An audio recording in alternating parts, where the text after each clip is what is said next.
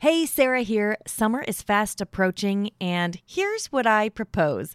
A relaxed and simple summer that offers just enough structure to keep those long, sticky days from melting into chaos, and just enough fun to keep your kids asking for more. Also, fairy tales.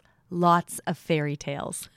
I'm teaching a free workshop called 3 Simple Steps to a Fairy Tale Summer, and I would love for you to join me. Save your free seat at the workshop by texting the word fairy tale, all one word, to the number 33777.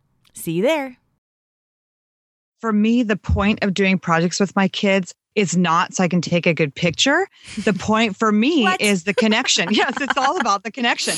You know, if my kids are having fun, that's perfect. If I'm having fun connecting with them, even better. If it takes me hours to prepare for it and I have to be grumpy and ignore them the whole time, it's totally not worth it.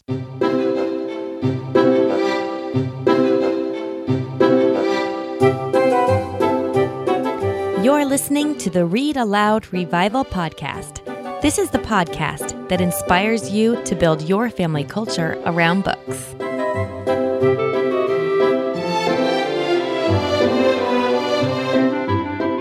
Hello, Sarah Mackenzie here for episode 50 of the Read Aloud Revival Podcast.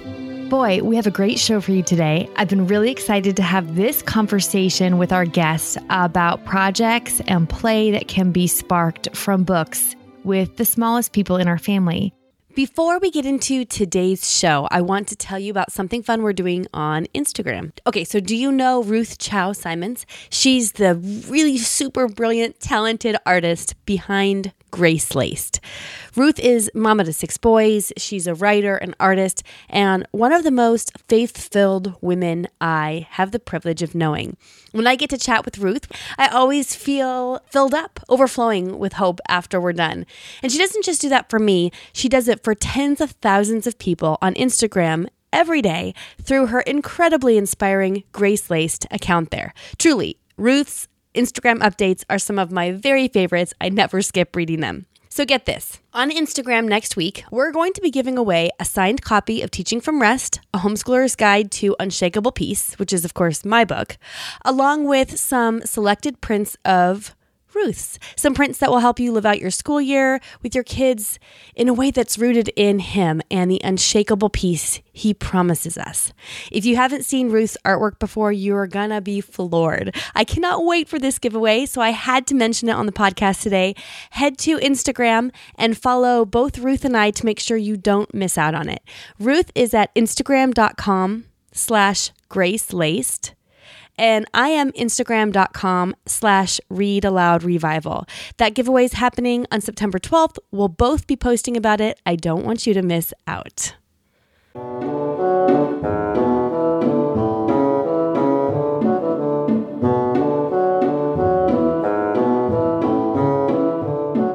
Jennifer Pepito is one of those homeschool moms we all want to befriend because she's still in the trenches with her littles, but she's also got big kids who've graduated and 22 years of experience as a parent. Her perspective is priceless. A homeschool mom to 7 kids, Jen is an author, a podcast host, and a speaker, and she blogs at Willow and Spring. We'll have links, of course, to where you can find her in the show notes, so head to readaloudrevival.com and look for episode 50 for those. She's part of the Wild and Free team and a speaker at their conferences. I love the Wild and Free conferences. And she's written a book called Bountiful Homeschooling on a Budget. And somewhere in the midst of all that, she's got a small family farm and is an avid gardener. If you peek at her beautiful Instagram feed, you'll quickly see that Jennifer's days with her children are filled with books and projects. And I'm so excited that she's joining us today to talk about just that. Easy projects and play that can be sparked from books. So please help me welcome Jen. Jen, welcome to the Read Aloud Revival.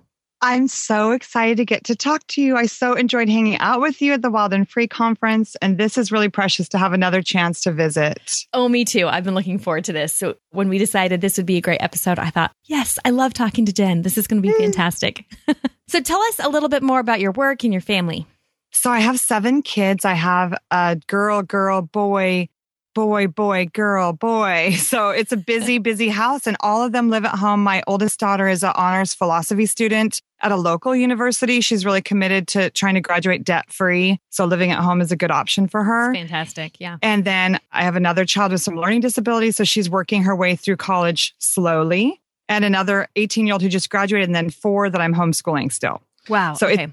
It's busy, busy, busy, and fun. Yeah, you've got like the gamut. I love that because I love the perspective of parents who have seen kind of like the fruit of their labor and then have younger kids where they go, okay, I'm either going to pivot or I'm going to do some of these things that I really knocked out of the park the first time, or these other things that I totally messed up, I'm going to change. I just think that perspective is really unique and super valuable. And it's been really helpful for me as a homeschooler to see how well my oldest daughter has done, because she's a really motivated person. So it's not necessarily going to transfer to all my kids, but we were busy, having babies. We lived internationally. We lived in Mexico for 4 years, helping with an orphanage. So there was a lot of years where school was pretty bad. Like we didn't get a lot done. But we did emphasize reading all the time. There was lots and lots of books, and kind of kept electronics to a minimum. So I think that her success in school, and even her and my son's higher SAT scores, had a lot to do with all the books they read. Oh, I love that. I love hearing that because that's one of the things I think that kind of plagues us. Those of us who haven't had any kids take SATs or go off to college, we think, are we sure we're doing enough? And we have to kind of take it on faith when we hear others say,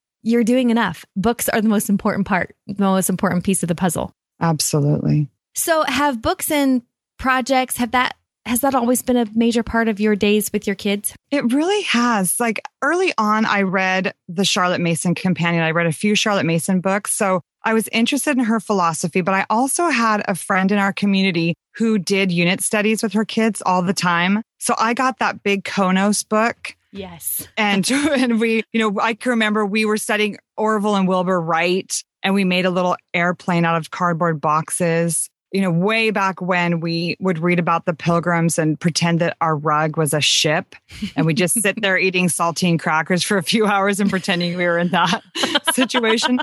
So it's just kind of always been something I love being with my kids. And I'm not always that creative. So a lot of the projects are just that, like sitting on a rug eating saltines. But I just love anything that we can do together and that kind of sparks their own play is the kind of thing that we try to focus on. So that's interesting to me. What do your kids, your older kids, what do they remember from those years? Do you know, when you chat about what school was like when they were younger, what are the kind of things that they call to mind? That's interesting. We haven't chatted about early schooling for a while, but I know that the books are probably what really stands out for them. The projects were parts of co-ops or bits and pieces of our day. So I'm sure that if I asked them, what projects you remember, we'd have a conversation about it. But it's not a conversation we've recently had. Yeah. Okay. So has your homeschooling philosophy changed over the years from those beginning days to now? I think I just feel a lot less pressure. Like, I think that I was trying earlier on to do the projects and the art and the narration on top of all the curriculum and the worksheets.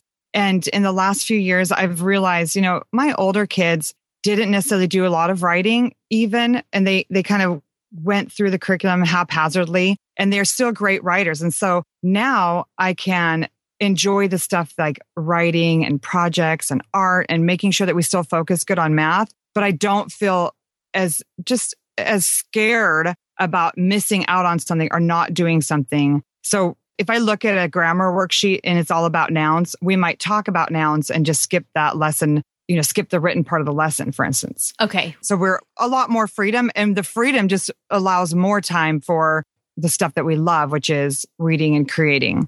I love this. This is why I love having friends who have kids that have graduated, because they'll look at, my plans and go, Sarah, you don't need to do this and you don't need to do that. And, those things that I'm not really confident yet enough.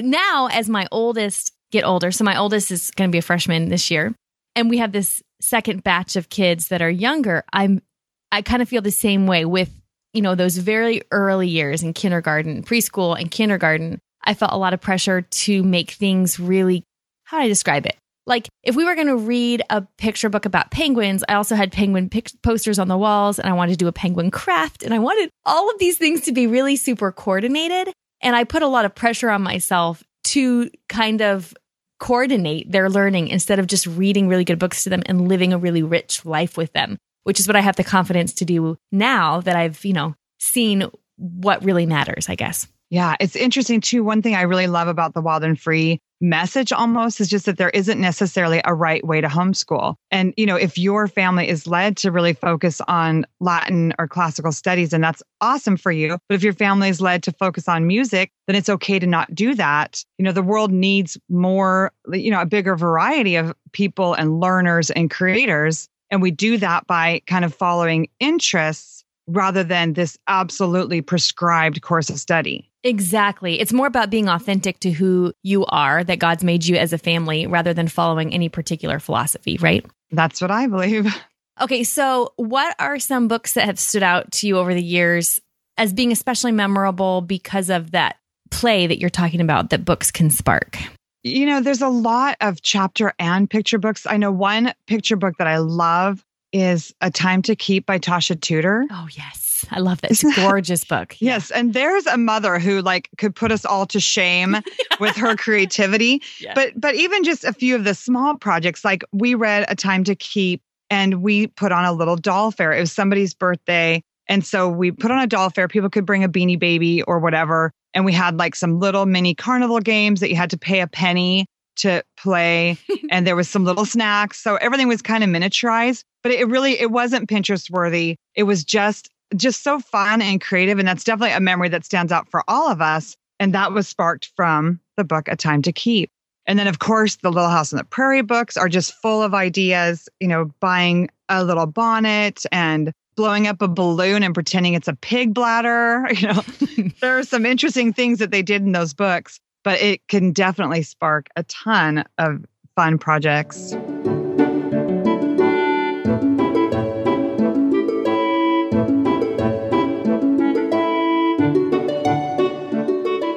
Yeah, one of the things you just mentioned that I think is so important to remember is we do put a lot of pressure on ourselves to make things quote unquote Pinterest worthy or Instagram worthy, or we see other people's pictures and think, well, if I'm going to do this right, it has to be gorgeous. But some of the best experiences we've had that have been sparked from books, as far as just the play that it's inspired or the family memories we've made, have totally been super simple and casual. So I'm remembering that when we read On to Oregon, oh gosh, years and years ago, it's a book about these kids who are traveling the Oregon Trail. It's actually based on a true story about kids who are traveling the Oregon Trail without their parents because their parents passed away early on.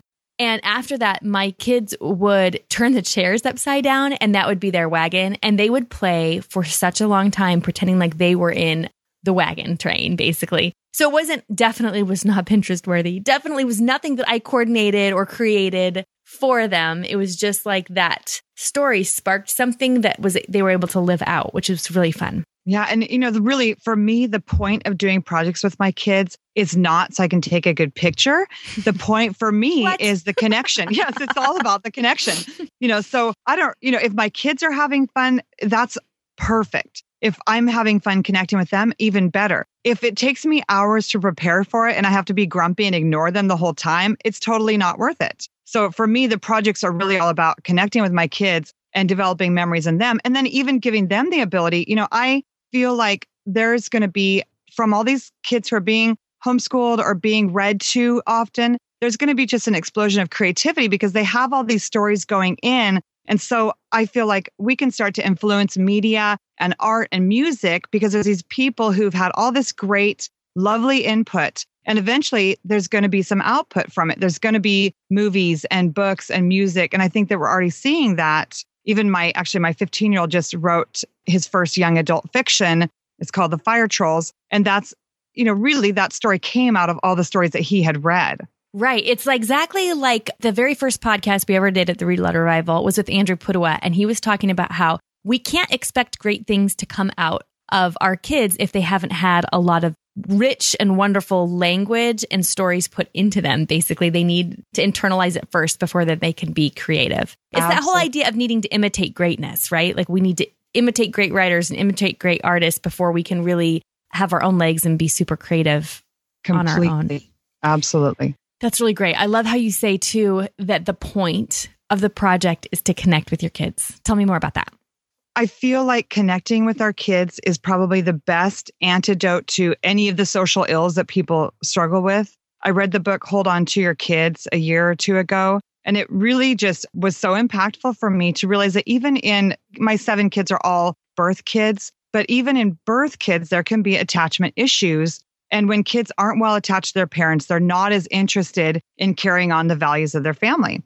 So, what projects do is it gives us a starting point for connection. It's something that we're doing together. And really, there's a lot of stuff that we do together. We do gardening together and we read together. That's not necessarily a project, but anything that we can do as a family where me and the kids are creating happy memories together means that later on, when it's time to choose which peers they want to connect to, they're going to be well bonded with us and our values. And it's going to be easier for them to reject values that aren't necessarily the ones that fit with our family. Exactly. Okay. So you have a post on your blog where you talk about your son learning to read and making it active. Can you share a little bit more about that? Yes, absolutely. I've had some readers who are very reluctant and some who are just easy as can be. So my first child, an easy reader, reading chapter books when she was 7 or whatever. The next daughter really struggled. So we ended up, researching all kinds of different methods for helping her to read because her auditory processing was so bad that she really couldn't do phonics. And we had to do more sight words. And that kind of led me into even researching Montessori because Montessori does a lot of hands-on work for learning to read, a lot of like writing in salt and matching objects to words. So we've incorporated a lot of that with subsequent kids, especially my boys, because my boys don't love to sit for a long time. and my youngest, he's 7. I've been more laid back with him for a lot of reasons. So for him, reading practice is a lot more fun if I'm flashing a word and letting him hop forward for every word that he gets. Or if we're doing an object match where I collect all the Playmobil animals from around the house and we match up the word with the animal, or for an earlier reader, matching up a phonogram with an object. So any kind of opportunity where you can get them moving a little bit. I don't know how many 5, 6, 7-year-olds really are geared towards sitting for hours at a time. Even some curriculum is a little bit better for an active kid, like Explode the Code. There's not a lot of instructions on the page. Yeah. So it's a great one for a boy to get some phonics practice when you're too busy to play an active game with them. I so agree. That happens. Yes. What about co-ops? I know you've talked a bit about incorporating play and book-based projects into co-ops. Can you share some ideas or some thoughts on that? Yes, I think co-ops are so essential, especially if you're homeschooling. There's a lot that our kids do need from other people. And for me, I'm actually not that creative of a person. And so what co-ops do is they help me be accountable for doing book reports with my kids. They help me be accountable for some of those science experiments that I might naturally veer away from. Yeah, like anything messy. Yes. Messy, or that requires reading instructions, or that requires blowing up my house. So yes. So the way I've done co-ops is I've just chosen like a few friends that my kids click with. And then we set up a schedule for the year and we choose some kind of a spine. So last year we did ancient history. And for our family, we mostly just read really good literature geared around ancient history. But then every other week we would get together with some other families and the kids got to do oral reports. And we did some awesome little projects. We had a really good Greek feast while the moms sipped a little authentic beverages from the period. I like the sound of this. Yes. We made a shadaf, which is like this Egyptian contraption that they use for irrigation. So we did some fabulous projects, but it wasn't hard and it was only every couple of weeks and our kids got some time to play with friends. So, I don't think co-ops are hard to start. I don't think they have to cost a lot. I really believe that every family could find a few friends who wanted to learn with them. It just takes a little bit of organization ahead of time to decide what you're going to learn, when you're going to meet, and who's going to be in charge of what areas of study. It really makes those time periods or those science studies so much more memorable when they get to do a project around it. Yeah, I agree. And I need the accountability sometimes because I kind of default to that sounds like it would take too much work, even if it's not that big of a project or an activity that my kids would really enjoy. But if we're doing it with friends, there's something about that accountability that makes it easier and just gets me going and to do it. I'm thinking in particular, we did a Dear Day, a Drop Everything and Read Day to celebrate Beverly Cleary's birthday on April 12th. And just knowing that we were having friends over that day We didn't have to do anything spectacular. We didn't do a lot of planning. In fact, we pulled most of it together the morning of the event. But just knowing they were coming made us actually do something that my kids will remember. We actually made memories together instead of me just feeling like, oh, you know what, I'm behind on laundry and I still haven't figured out what we're doing for dinner, and forget it. We're just not going to pull that off today after all. Yeah, I think that's a big part of the co-ops, especially in the earlier years when my kids were younger. It's getting easier now for me to, do exciting things with just my kids without that accountability. But when there were babies around, it would have been easier just to forget about projects altogether. But because I had a co-op and we were all going to pretend we were Native Americans and grind acorns and start a campfire together, there was a motivation to make sure we did some studies around it so we knew what we were talking about. So that's another part of co-ops for me, is that it keeps me accountable to read the material in between.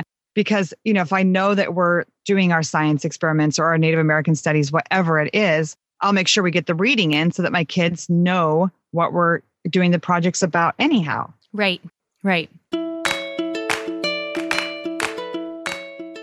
We'll get back to the show in just a minute. At the beginning of today's episode, I mentioned that what I propose for this summer is a relaxed and simple plan that offers just enough structure to keep your days from melting into chaos and just enough fun to keep your kids asking for more. And what summer wouldn't be much, much better with a whole bunch of fairy tales? Well, I'm teaching a free workshop called 3 Simple Steps to a Fairy Tale Summer. And here's what we're going to talk about.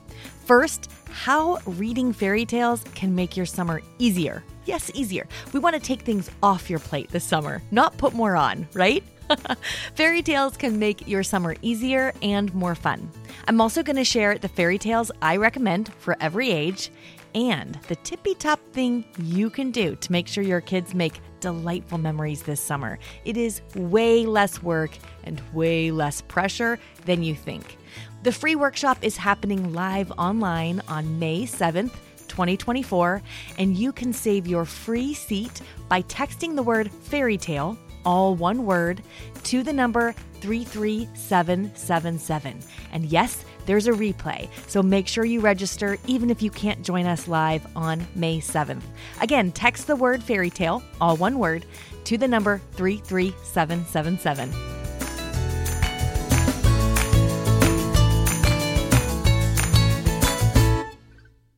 Let's talk specifically about preschoolers and ways to kind of extend picture books. One of the questions we get a lot at the Read Aloud Revival is, so I read to my preschool kids and we love reading, and is that enough, or what do I do after, or how do I know what to do next with the book? So how would you answer that question? Oh, that's such a fun question for me right now. I'm actually writing a course right now that's basically a 26-week course for the 26 letters of the alphabet.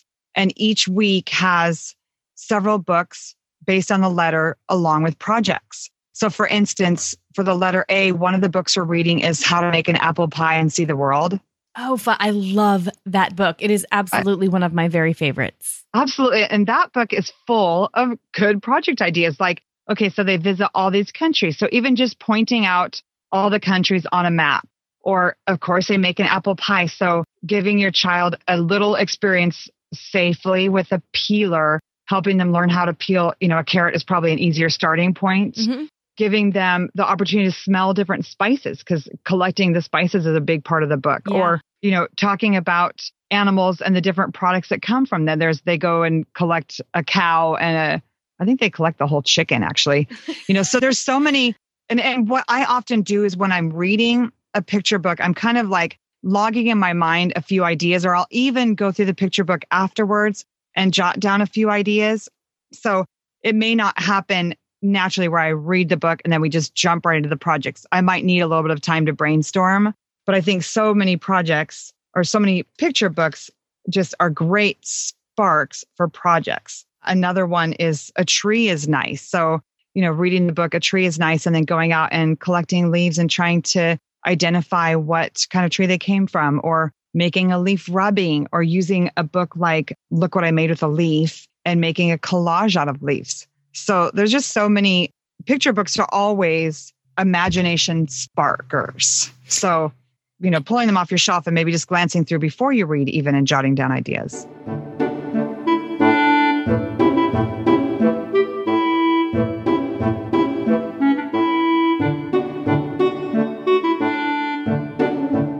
have any places in particular you go to get ideas, or do you just actually look through the picture book and then brainstorm from there?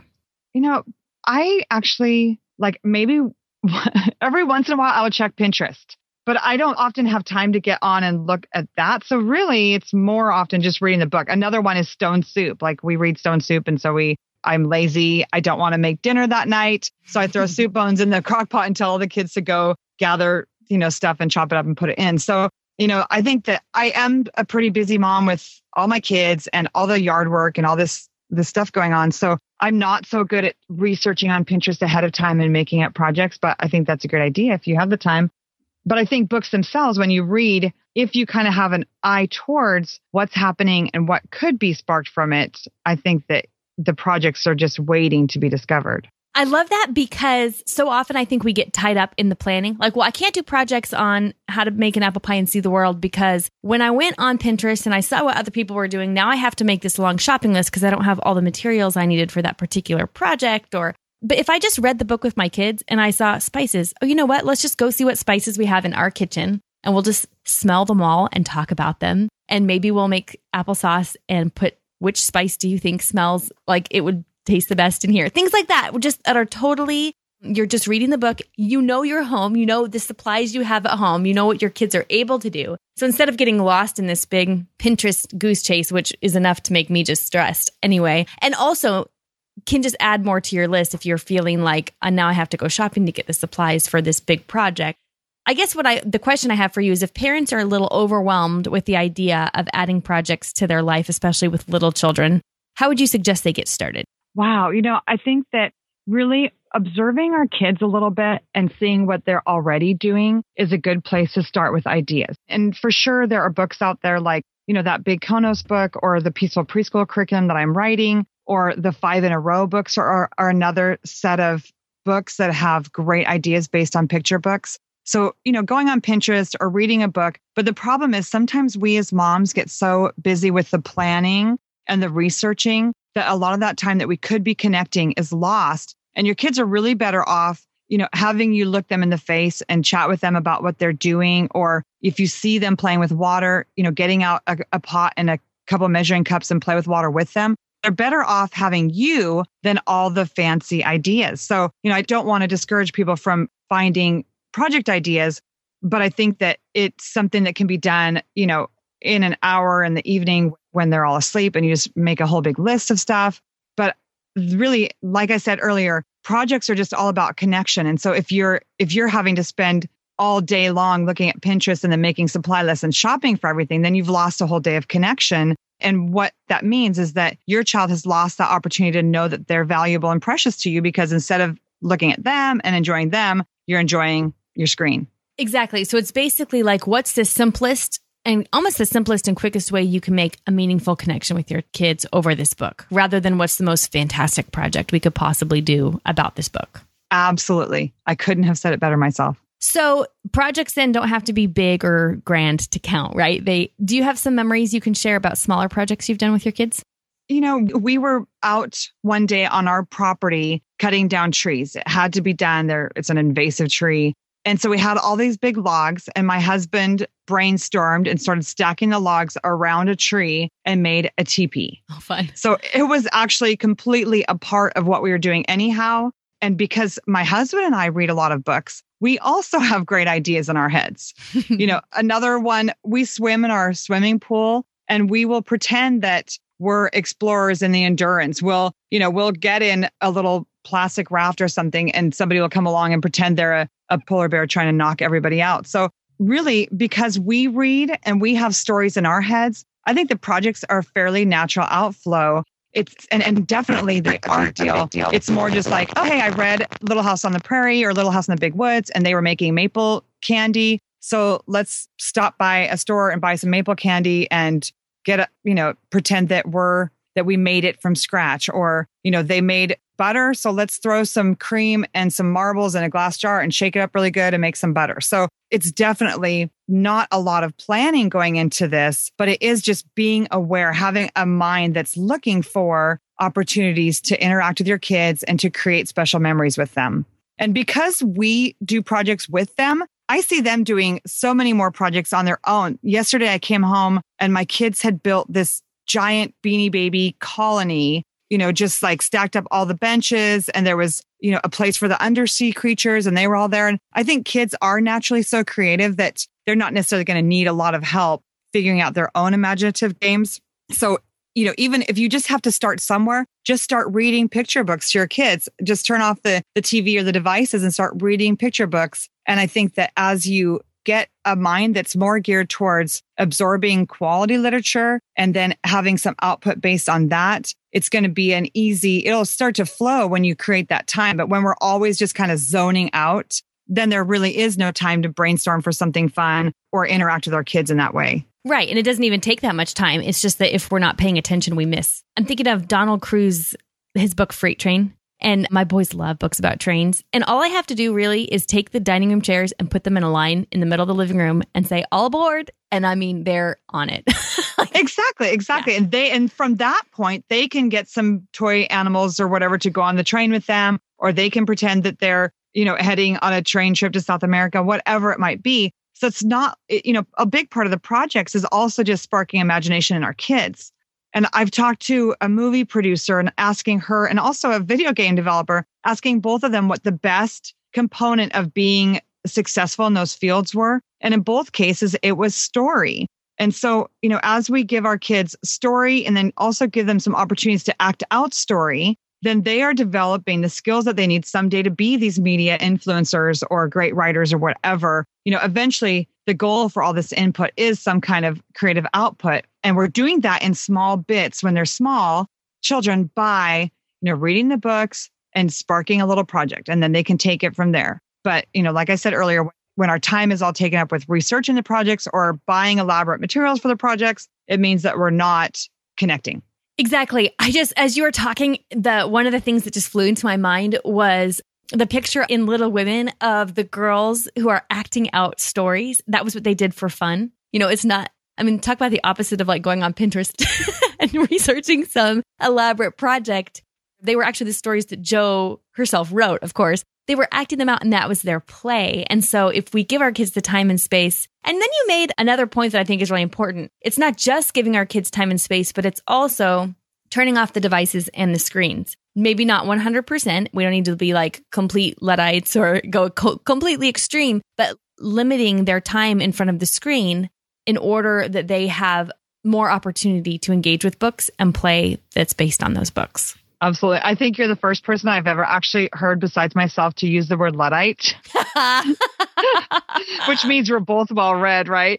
That's too funny. Yes. So absolutely. That's it. It's not like the TV and the computer has to be off forever, but it's just being aware that they're not going to create anything if they don't have a little bit of empty space. And the books are there in part to generate noble and lovely and exciting and interesting ideas about life and humanity and about what can be done. So there's so much good that can come from just a little bit of free time, really. And that's not free time where they can do anything they want, but free time where it's books or play, but it's not a screen, because really screens are just so absorbing. It's hard to step off yourself. It's even hard for some of us as adults to step off ourselves and go do something else.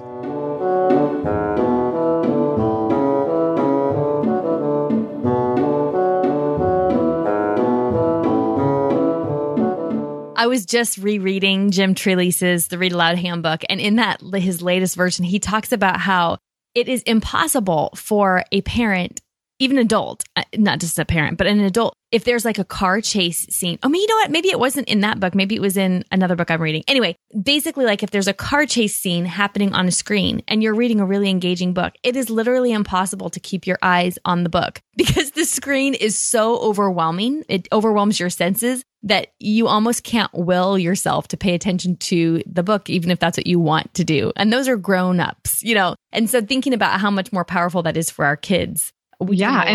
Absolutely. And it takes some effort. It takes some effort from us as parents to not just take the easy route, because it is really easy when our kids are totally engaged in a video game or a device or whatever to let it be. The problem is our attention span that makes it possible for us to read the greater books of literature or absorb the vocabulary that is really needed to do well on an SAT score and then get some scholarship money or get accepted to the school you want. That comes from reading the great books. And so it's really important that we, make time in our kids' lives and keep the devices off enough that they can develop that attention span they need to be readers. Yeah. And, I've noticed lately that it's only easier for me for a very short period of time. So it's easier for me to put my little kids in front of a TV show so I can make dinner in peace. But I can guarantee every time I do it that they will be more unruly during dinner if they've just finished watching a show than they would be otherwise. So I feel like it's a trade-off. It's kind of easier for a very short time, and then we pay for it afterwards because coming out of watching the screen can be kind of a painful thing. Right. Except, the one exception I would say about the TV shows for little kids are those Scholastic shows. Have you ever seen those? Are they like books read? Yes. Yes. Yeah. Okay. Yes. Yeah. So something like that where it's a little bit quieter and it actually is a picture book that is being read for them. For your children. Yeah. Mm-hmm. Exactly. So, that might be a good way because I know those early years when you're trying to make dinner is just like, it's really hard to do anything but somehow hypnotize your children so you can cook the dinner. Yeah. But yeah, some, quieter. We tried like also the signing time videos. Yes, we love those or like too. Nature, nature videos. Although sometimes nature videos, they try to make them so dramatic that they're like as scary as a Marvel movie or something. I know. Some of the other really slow kind of quieter shows are like the Little Bear series because they move at a much slower pace than say Sesame Street. And so they don't require I don't know. It's easier on your child's senses, I think. Yes. And I think that is important just to be aware that, okay, if you're going to give your child screen time, there are better and worse things that they can be involved in that are going to help them be more calm.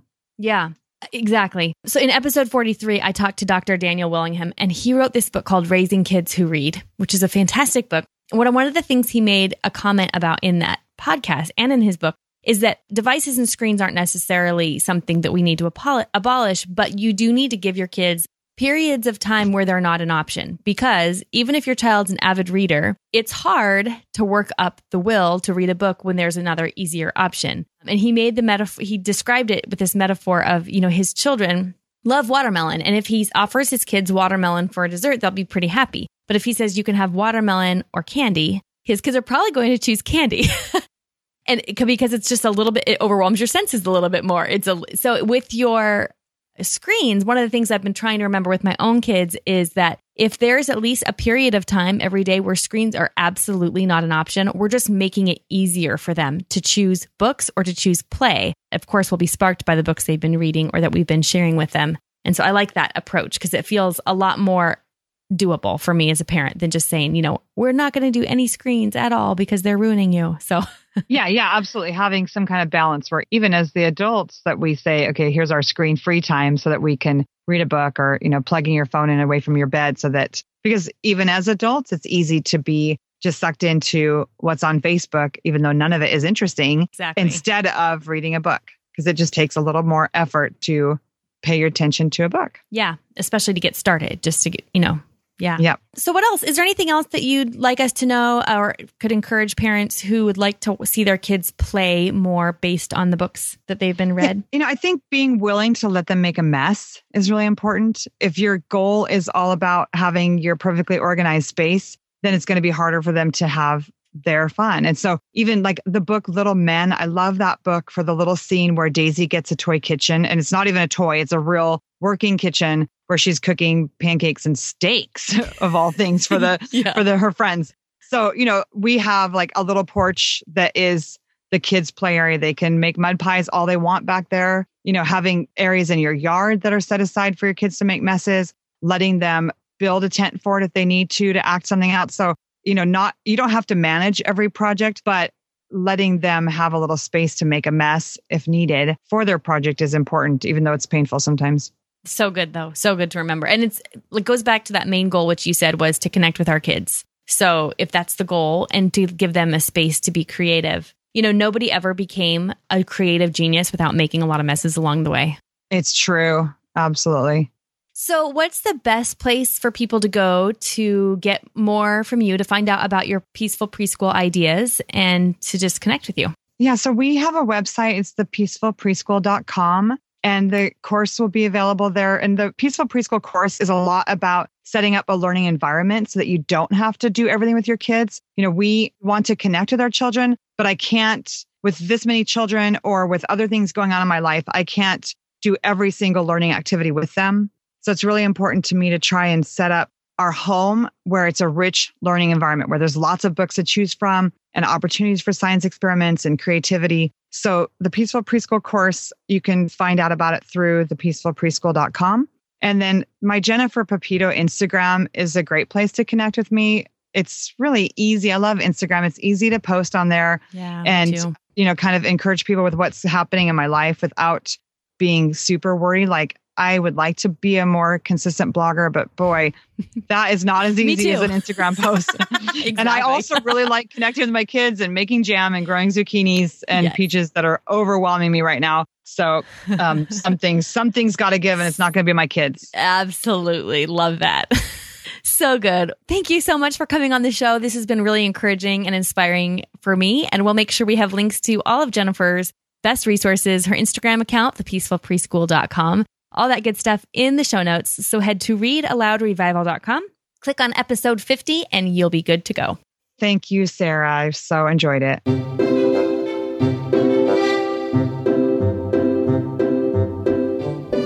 Now it's time for Let the Kids Speak. This is my favorite part of the podcast, where kids tell us about their favorite stories that have been read aloud to them. Hello. My name is Brooke. I am 6 years old, and I live in North Carolina. I love the book The Velveteen Rabbit. The Velveteen Rabbit is a stuffed animal who is so loved by the boy who becomes real. I have a bunny too that used to be pink, is now gray. He is still my favorite book, and I sleep with him every night. My favorite part of the story is when the fairy saves the bunny and the bunny becomes alive. Hello, my name is Lance. I'm 8 years old. I'm from North Carolina. One of my favorite books is In the Year of the Bull and Jackie Robinson by Betty Lord. I like it because it shows you what it feels like to be a foreigner in a different country. The main character comes from China and she has a hard time trying to fit in. My favorite part is when she is playing baseball and her teammates tell her to run home. Instead of running to home base, she thinks she is supposed to run home to her apartment. The author uses a lot of humor in the story like this. Hi, my name is Reese, and I'm 4. I live in Maryland. Book is Let the Pigeon Drive the Bus, because it makes me laugh. Get to say no. I'm named Anthony Flynn. And what's your favorite book? Richard Carey, the Pig Panther. Hi, my name is Kate, and I am 7 years old. I live in Pevely, Missouri, and my favorite book is Magic Tree House, Book 23, Twister on Tuesday. I like it because Jack and Annie help save their friends to get to the cellar. Hi, my name is Rex, and I'm 4 years old, and I'm from Colorado. My favorite books are the Ramona books, because she has a baby sister, and that's because I have a baby in my family. Hi, my name is Reagan, and I'm 5 years old, and I like Fancy Nancy. Fanciest doll in the universe, because I like it because it makes me happy. Where do you live, Reagan? Texas. My name's Felicity. I'm 12 years old. I'm from Houston, Texas, and I really like Till We Have Faces by C.S. Lewis. I really like Psyche. She's a really good character, and she's a very good example of humility and love, and I really like it. My name is Joe. I'm 4 years old. My favorite book is St. George and the Dragon. What do you like about St. George and the Dragon? I like the part him gets killed. When the dragon gets killed? Yes. Hi, my name is Serafina. I'm 6 years old, and I live in Houston, Texas. My favorite book is Muncha Muncha Muncha because the bunnies always steal the gardeners. Hi, my name is Colette. I'm 8 years old. I live in Houston, Texas, and my favorite book is The Green Ember because there's a lot of adventures. Wonderful. Thank you for your messages, kids. Those are my favorite. If your family hasn't left a message yet, be sure to do that. We air every message in the order that we receive it. And remember that you can have your child repeat after you or read off a page or do anything else that will help them. We edit and clean up those messages before they go on air. So definitely don't feel like the message has to be short up and perfect, to send it. It's so much fun hearing about what our young revivalers all over the world are reading. And I want to hear from your young revivalers. So you can do that at readaloudrevival.com. Scroll to the bottom of the page there and you'll find out how to leave a message. Okay, if you have not yet gotten the Read Aloud Revival book list, you should do that. It's free, and we worked really hard to carefully curate what we think are the very best books for you to share with your kids. You can get it for free at rarbooklist.com. And then remember that the show notes for today's episode, all the links Jennifer and I talked about, books we talked about, those are all in the show notes. You can go to readaloudrevival.com, look for episode 50, and you're good to go. Thank you so much for joining us. It is truly an honor to chat about books with your families. Until next time, go build your family culture around books.